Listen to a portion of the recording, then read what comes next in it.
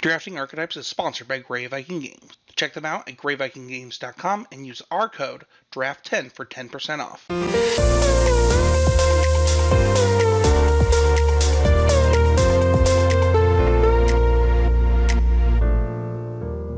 Hi everyone, Sam Black here with another episode of Drafting Archetypes. This week we are going to be discussing drafting Blue-Red in Adventures in the Forgotten Realms.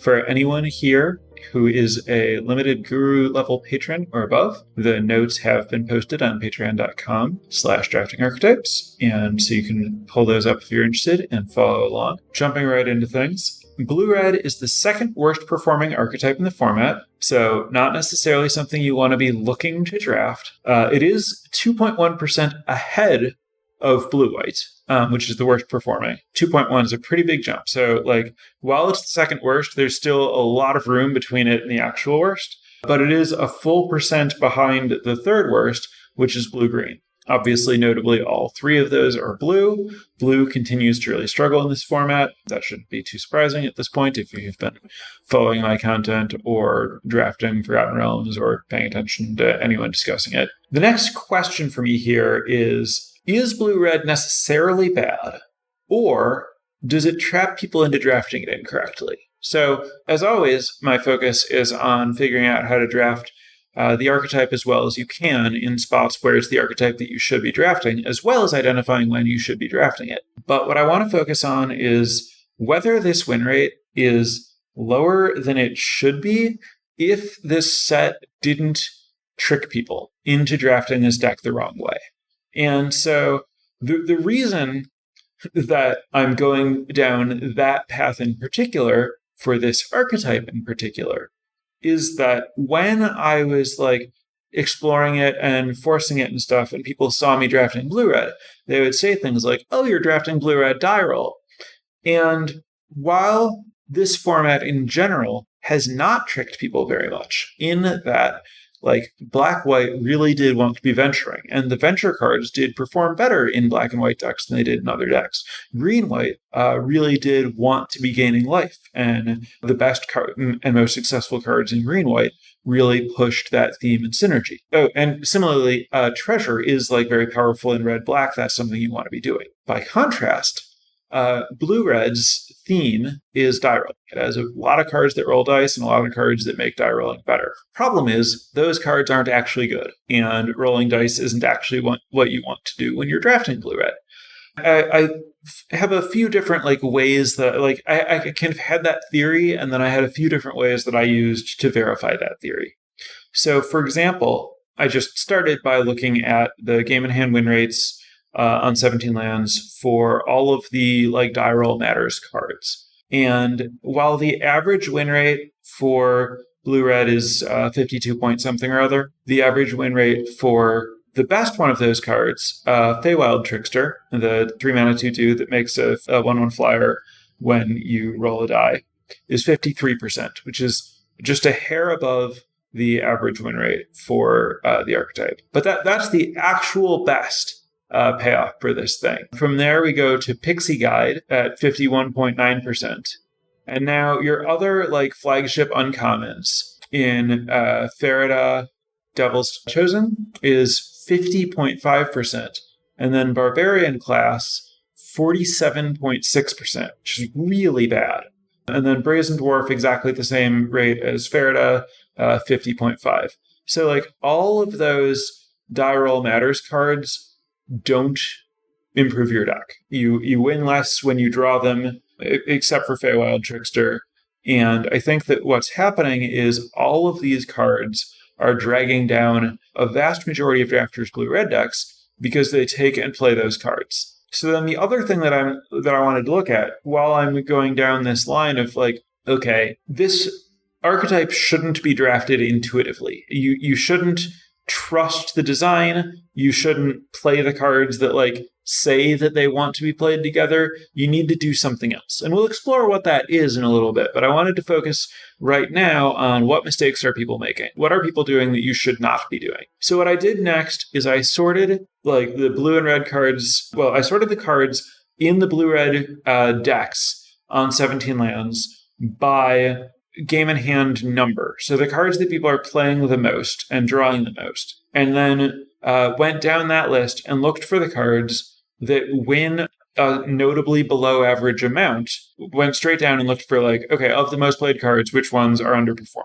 So like the card that is most played that underperforms some amount is Pixie Guide, followed by Charmed Sleep. Charmed Sleep is a card that I've had some amount of discussion about both it and cards similar to it reasonably often on my stream. I, in general, across like all of Limited, don't like sorcery speed removal very much. And then as a subset of that, don't like auras that attempt to answer creatures very much relative to the average drafter. I think that just across all formats, they don't answer as many creatures as like people think of them as a real removal spell when actually they don't answer some set of like creatures with static abilities and various utility creatures. And also they open you up to various exploits across different formats, whether that's bouncing a creature that has this enchantment on it or killing the enchantment or sacrificing the creature for value. Just one way or another, you end up getting punished for playing these cards in some capacity. And so during my guest stream on Sunday a few days ago, one of the drafts, we ended up drafting blue. And I kept not wanting to pick Charmed Sleep, despite the fact that, that there weren't other particularly good cards in the pack. And at the end of the draft, we did end up with some Charmed Sleeps. And I was like, okay, I'll take these cards because we're playing best of 3 and I might sideboard them in, but I don't want to play with them. And then when we got to deck building, I didn't put them in my deck, even though Vivail, who was drafting with me, said, I think I would play a Charmed Sleep here. I wasn't willing to do it. And I don't remember if we ever ended up siding one in. We ended up winning all of our matches with the deck. It played out really well. So I certainly didn't actively miss the Charmed Sleep. That doesn't prove that the Charmed Sleep wouldn't have been good. But looking at the stats, I do think that Charmed Sleep probably had a worse win rate than all the cards that we played. Seeing that Charmed Sleep doesn't perform well is no shock to me. That's in line with my personal expectations about that kind of card. That this is just to say, like, hey, this isn't necessarily just me out on some limb saying crazy things about this card that I have a weird bias against. The stats actually do back me up. That this card is pretty bad and you probably shouldn't be playing it, even if you have a history of, like, thinking about these kinds of cards as, like, oh, that's a removal spell, it's fine. So, Pixie Guide, Charmed Sleep, Farida, Brazen Dwarf, Barbarian class, all die roll cards. So that was, the most played cards that win a below average amount outside of Charmed Sleep were all those die roll cards, which is where it's not just, hey, these die roll cards aren't good. Also, numbers show me that people are actually putting these cards in their deck at a high rate, which is what led to the belief that, like, hey, maybe blue-red isn't winning that much because so many people are playing these cards and they're dragging their decks down. So maybe blue-red's not quite as bad as it looks if you actually draft it the right way, rather than drafting it in this way where you ignore the theme. Next, Wizard class, Armory Veteran, Shortcut Seeker, Guild Thief, Shocking Grasp. There's no particular, like, thing in common or point about the rest of these. As long as I did some research to figure out which cards were trapping people that they were playing more than they should, I might as well kind of let you know what some of the other ones were. So like Wizard Class, Armory Veteran, Shortcut Seeker, Guild Thief, Shocking Grasp, Power of Persuasion, Unexpected Windfall, Trickster's Talisman, Secret Door, and you see a pair of goblins. Those were the cards that were played in reasonably large numbers and performed at a relatively, like, below average rate. The highlights for worst performing of those cards were Barbarian class, and then only barely better than Barbarian class was Guild Thief. Those two are the biggest traps in terms of people play these cards despite the fact that they're really, really bad. And then the biggest traps in terms of these cards are bad and people play them way too often are Pixie Guide, Charmed Sleep, and Farida. That's what's not to do in blue-red. Those are the cards you want to avoid. Now let's focus on what you should do. To start with, the 5 best performing uncommons and commons looked at the same time in blue-red are Battlecry Goblin number 1, followed by Dragon's Fire, followed by Red Dragon, followed by Swarming Goblins, followed by Jin Windseer. Notably, that is Jin Windseer ahead of like Magic Missile. Only barely ahead, but Jin Windseer has performed better in blue-red across everyone so far than Magic Missile, which is kind of surprising to me. Those are the standouts. The next 5 top performing cards are all uncommons: Magic Missile, Blue Dragon, Fly, Chaos Channeler, and Burning Hands. And then, coincidentally, the top 5 after that are all commons: Improvised Weaponry, Hobgoblin Captain, You See a Guard Approach, Valor Singer, and Farida's Fireball. Most notable thing there is You See a Guard Approach performing appreciably above average at 52.2%. Really small sample size, so I don't know how much you should take away from that. I would say that it is in line with kind of something that we've noticed across multiple formats now, that these like 1-mana tricks do tend to overperform compared to how they're drafted at the very least. They're drafted late, played not very often, but when people play them, they perform pretty well. We saw a lot of that in Kaldheim, and this is a trend that I think shouldn't surprise you at this point. It's the same situation with Ambush on the Road. So do watch for 1-mana tricks, and like don't start drafting them highly. You'll get more than you need if you're just aware of them at all. But if you're thinking about, if you're like in a spot where you're trying to figure out how to round your deck and there's nothing your deck's really lacking, I would say consider playing it a little bit more often when you're just like, I need a filler card here. And I wouldn't be surprised if it outperforms some kind of, filler creature that might be your last card. Again, if you're not short on creatures. So those are the cards that performed well, but just a list of random cards that are good, it doesn't really tell you a lot. If we're not building a die roll theme deck, what are we trying to do? So I haven't drafted blue-red a ton because I know that it's not very good, and I've mostly been trying to win. And in general, there aren't a lot of blue cards that would just like strike me as a reason to draft blue. So I didn't have a lot of experience. So yesterday, knowing that this was what I was going to be talking about today, I tried forcing blue-red a few times to get some experience playing the cards and see how the draft goes. And I do feel like I learned from that experience. And then the other thing that I did outside of looking at stats and playing those games yesterday to gather data for myself is I looked over all of the recent trophy decks that I could find on 17 Lands list of recent trophy decks that were blue-red to see how those successful blue-red decks looked. And my primary impressions from those two things was, first, I believe that blue-red really wants to be, it wants to be like a tempo aggro sort of deck. I think across most formats historically, there are really like 2 divergent ways to draft blue-red. There's kind of the red way and the blue way. The red way is like aggressive, high-power creatures, and then like blue tempo plays to like get those high-power creatures through, and some like funky, like my opponent can't block me type combat tricks. Your like Frost Links kinds of cards that like, or Frost Breath type cards that tap blockers and stop them from untap, or tap creatures and stop them from untapping, so that you can win races. Some flyers and some early pressure, some removal, kind of a more like tricky, sometimes a bit of a scrappy aggro game. And then there's the blue way, where you have like more card draw, defensive creatures, using red for removal rather than using red for aggressive creatures. So those are kind of the 2 like divergent approaches to blue-red that kind of just exist throughout Limited.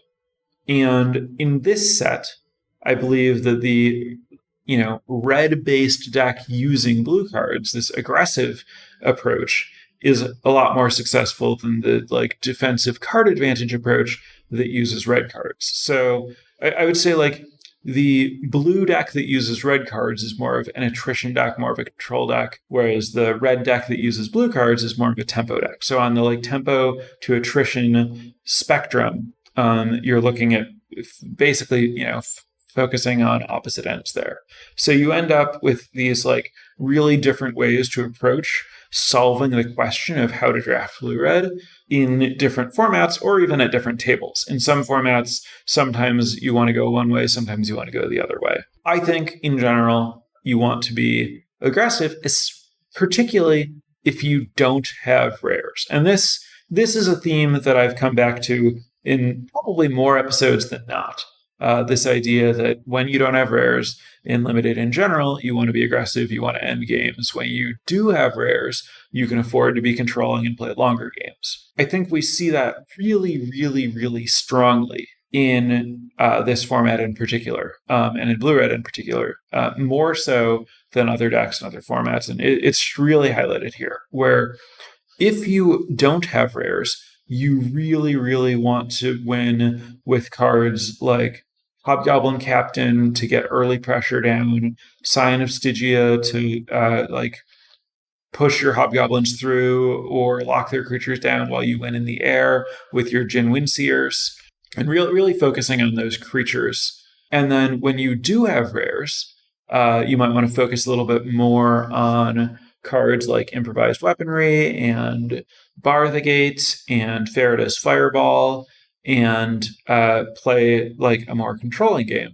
And I think that in this format in particular, Blue-Red will sometimes allow you to have a lot of rares, specifically because so many people are correctly avoiding blue that it's very often the case that only one or two drafters at a table are drafting blue, and other people will pass them blue rares that are opened.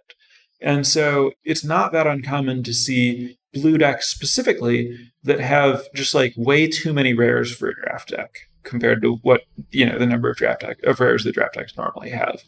So if you find yourself in that like really open blue seat where you just get a lot of rares, especially if you start with a good red rare, I noticed, not terribly surprisingly, a lot of the trophy decks on 17 lands had Meteor Swarm, a really powerful bomb in an archetype that can play a controlling role pretty well, but often gets overpowered and outclassed in the late game when it does that.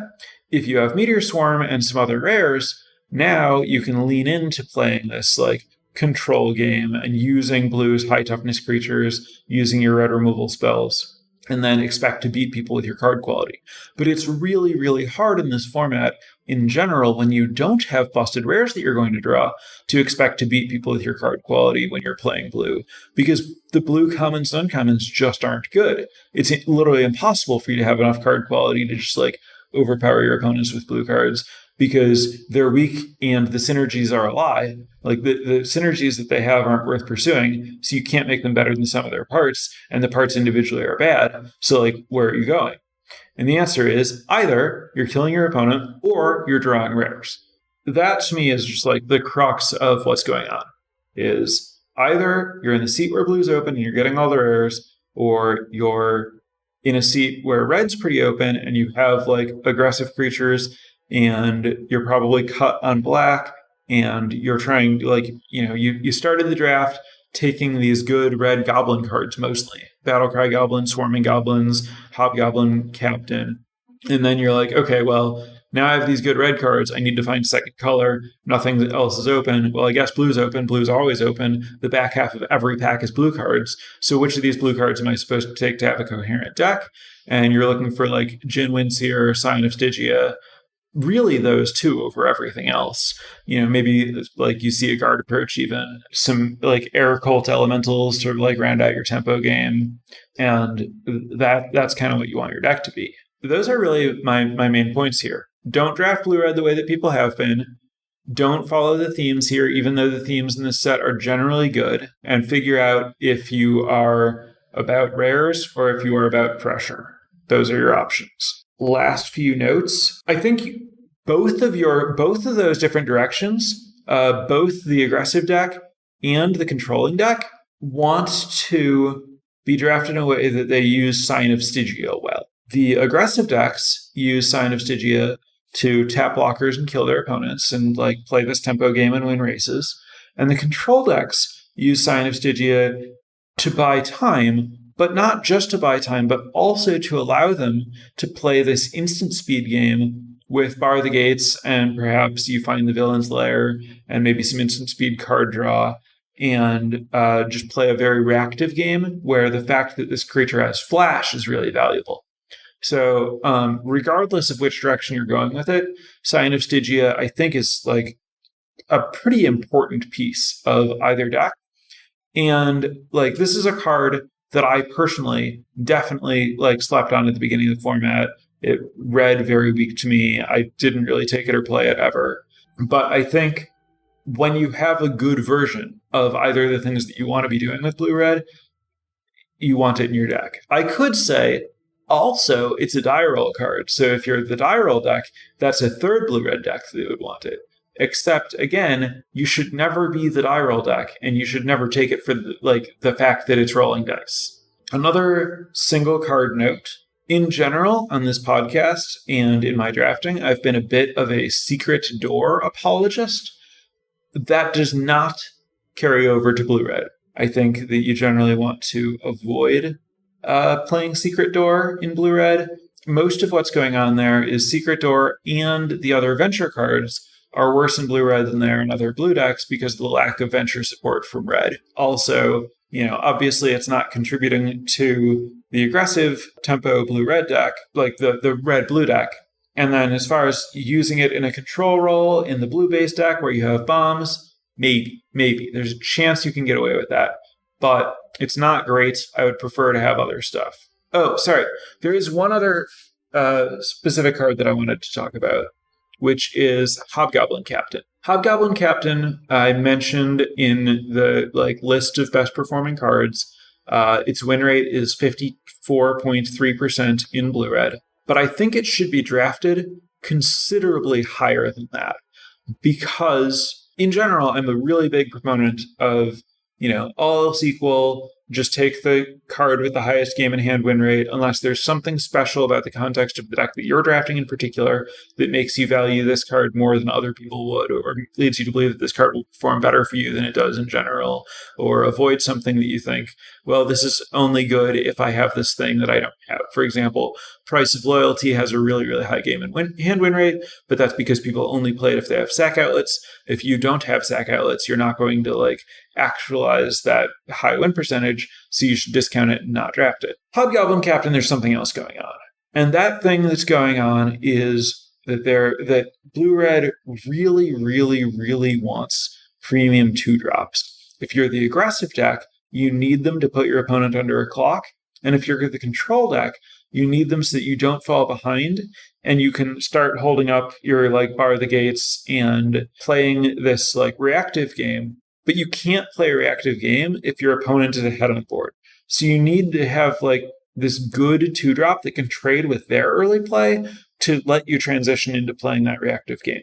So either deck wants to start with a good 2-drop, and there flat out isn't another option.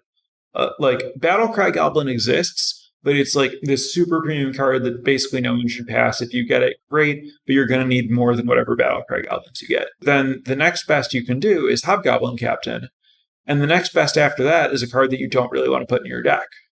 Pixie Guide and Brazen Dwarf and Armory Veteran all appear on the biggest traps list. And Arcane Investigator, I think is the name of it, the 2/1, you can spend 6 mana to draw cards, doesn't appear on the top commons list, with top commons going all the way down to 53%. So it's 52 point something percent, considerably worse than Hobgoblin Captain.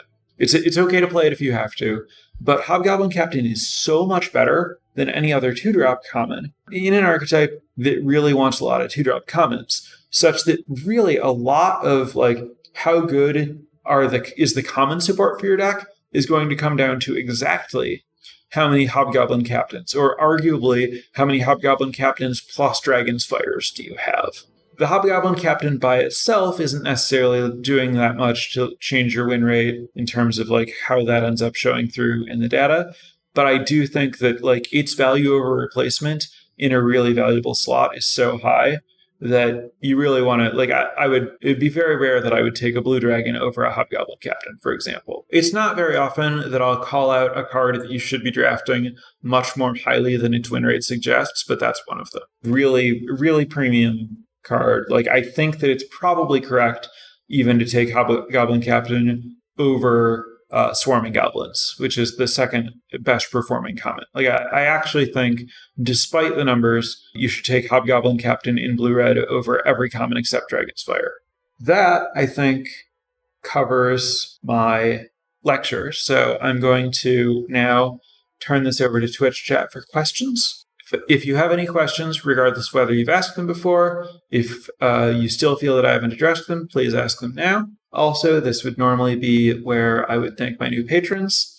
Unfortunately, new patron support has tapered off a little bit. Thank you very much to everyone who is a patron. I do appreciate all the support that this podcast gets. In absent anyone new to thank this week, I would instead like to make a request that is, if you're enjoying this content and learning something from it, and you have friends who play Magic, especially friends who you like discussing Limited with, I would urge you to point them toward this podcast if they're not already listeners. If nothing else, I think that if you're getting a lot out of it, it will likely improve the quality of the conversations that you have with your friends who are drafting if they're also learning, and you can discuss these lessons and how you're putting them into practice and everything. So theoretically, good for you, good for your friends, good for me. So really just wins all around. If you have anyone who you think might appreciate a recommendation, if you pass that recommendation along. Now for questions. What are my thoughts on splashing other colors when in blue-red? So I do think blue-red is very good at splashing. You have Treasure Makers from red, plus Scry from blue, which can help with mana fixing a lot, plus Venture from blue, which obviously your second Venture can make a treasure.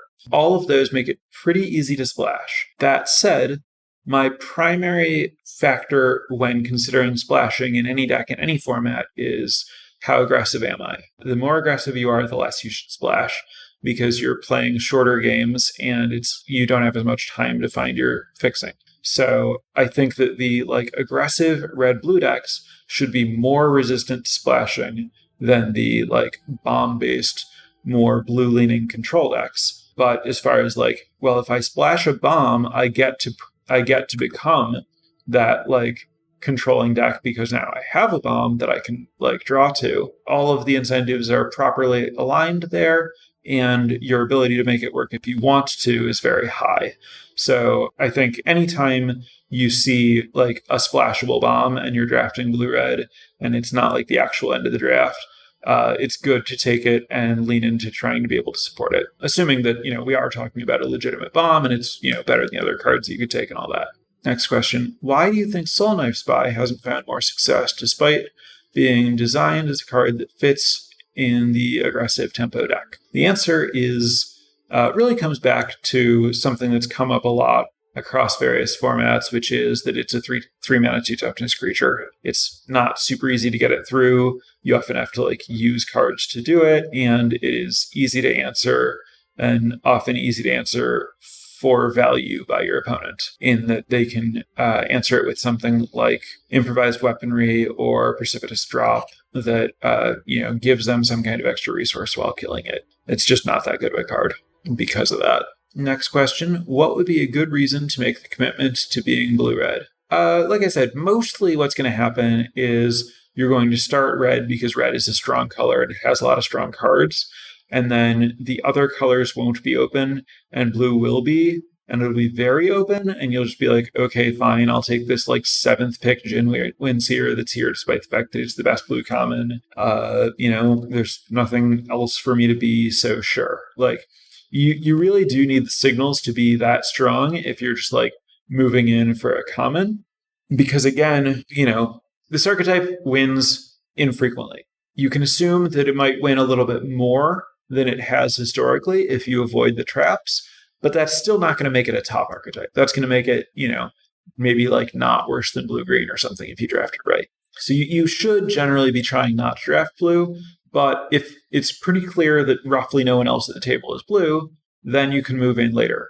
The other reason would be I opened Imarith and got past Dragon's Fire and, just anything where you're just the usual reason that you draft blue in this format is I opened a legitimate bomb and it's blue, and now I guess I have to figure it out and draft blue even though blue's bad. There isn't another path. You shouldn't be blue. There's none of the blue archetypes are decks that you should draft unless you have a legitimate bomb or blue is clearly wide open at the end of the pack.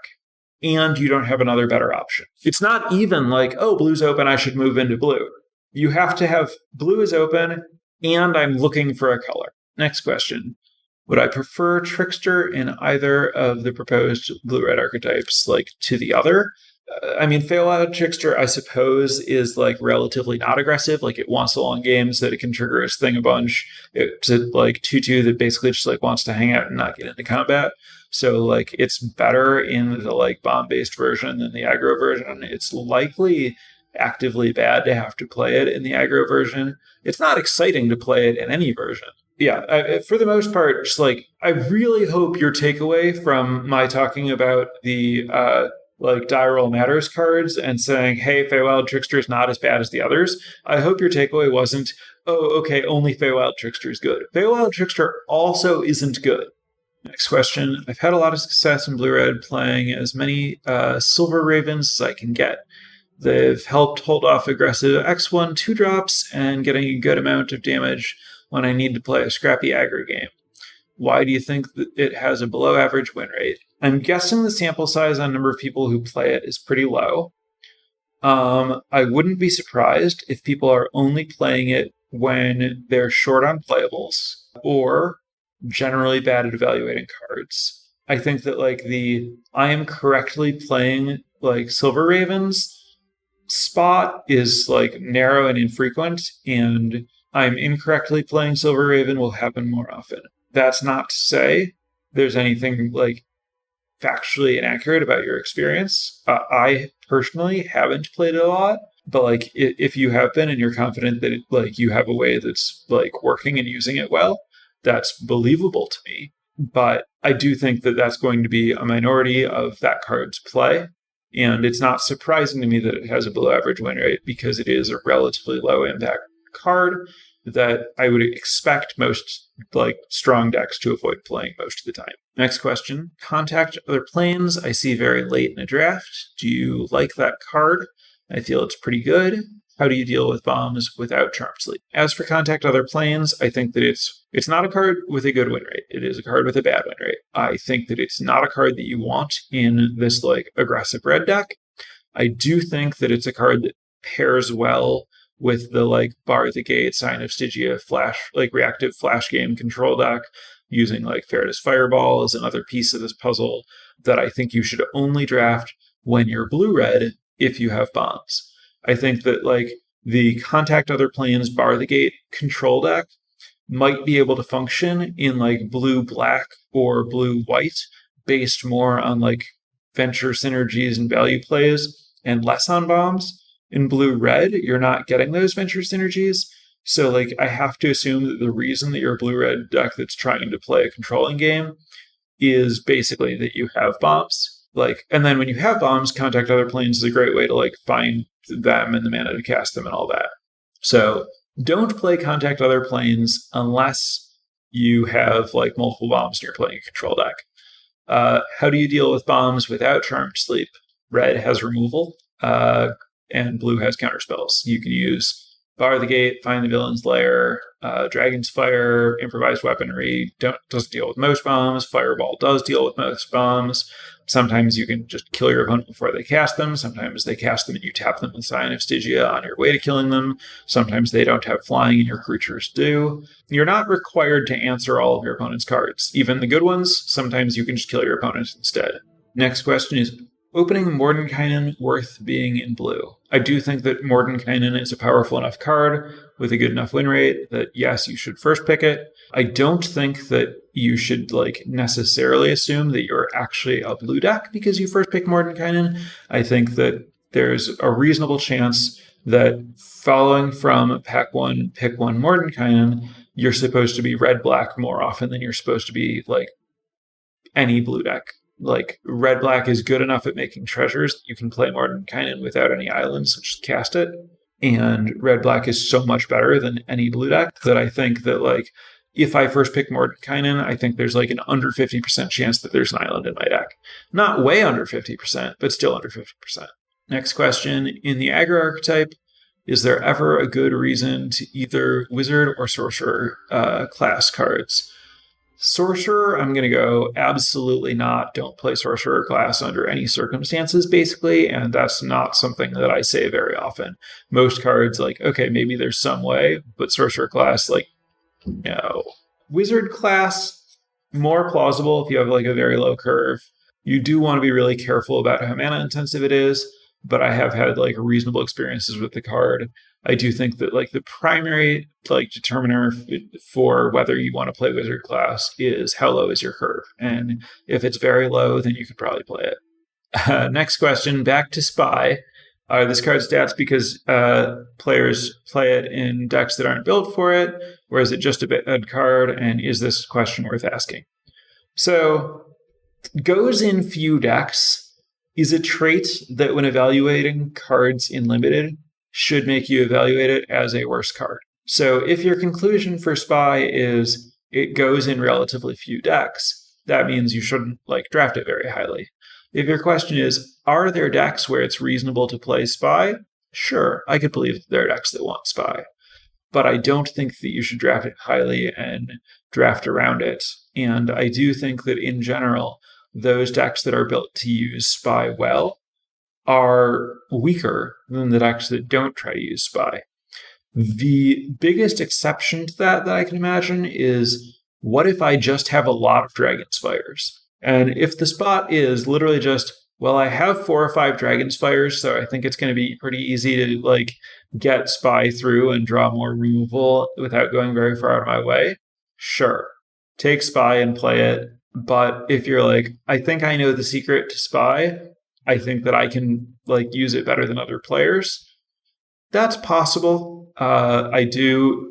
Basically, anytime someone says, I think this card is good, I am more likely to trust them than when someone says, I think this card is bad, because the person who thinks it's good will have played with it a lot because they think it's good. And the person who thinks it's bad will not have played with it because they think it's bad. So if you are confident in what you're doing with Spy, who am I to tell you not to? If you have read the card and think the card reads like it's good, and maybe played it once or twice and had some success with it, I'd ask you if you're really sure what you're doing and suggest that, you know, it's possible that your sample size is small and you happen to have had some like, you know, good variance end of the experience range playing the card. I think that I am currently caught up on questions that are in the scope of this podcast. Thank you very much, everyone, for hanging out. I do think that, you know, my conclusions on Blue-Red are obviously this isn't a deck you should draft a lot. Therefore, this isn't information that you'll put into practice very frequently. But I do think that this is an archetype where players are leaving a lot of value on the table. And so if you do find yourself here, I do think there's like a lot to learn, a lot to improve from what most players have been doing. Hopefully, this helps you out the next time you end up in a spot where you should be drafting Blue-Red. And that's it. I'll be back next week with another archetype chosen by the patrons. Thanks for watching, for listening, consuming this content in any way that suited you. And presumably, if you're enjoying it, you'll see me again in about a week. Thanks and goodbye, everyone. For light speed.